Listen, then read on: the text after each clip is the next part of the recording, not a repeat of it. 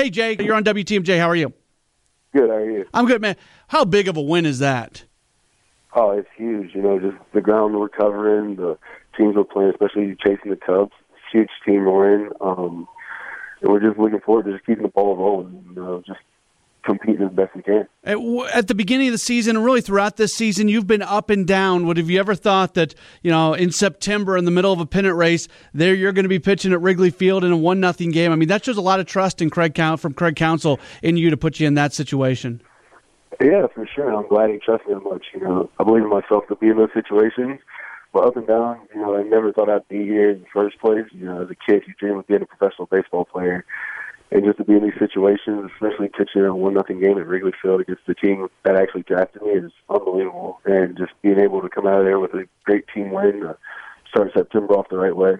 With the expanded roster, starters are not going to go as long, and you bullpen guys pretty much have to be available at any point in the game. Do you like that? Yeah, I love it. You want to be out there and be, contributor to every team win, every game that's possible.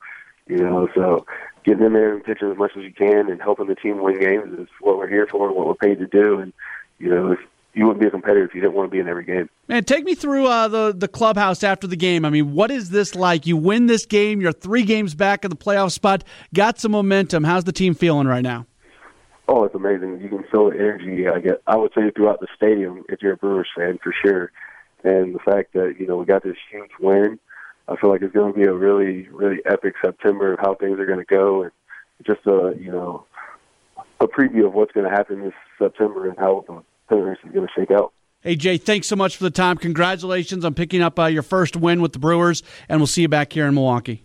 All right, sounds good. I appreciate it. Yep, very good. There's Jay Jackson joining us after he picks up the W, and Brewers get the win. Man, that's a really big win for this club.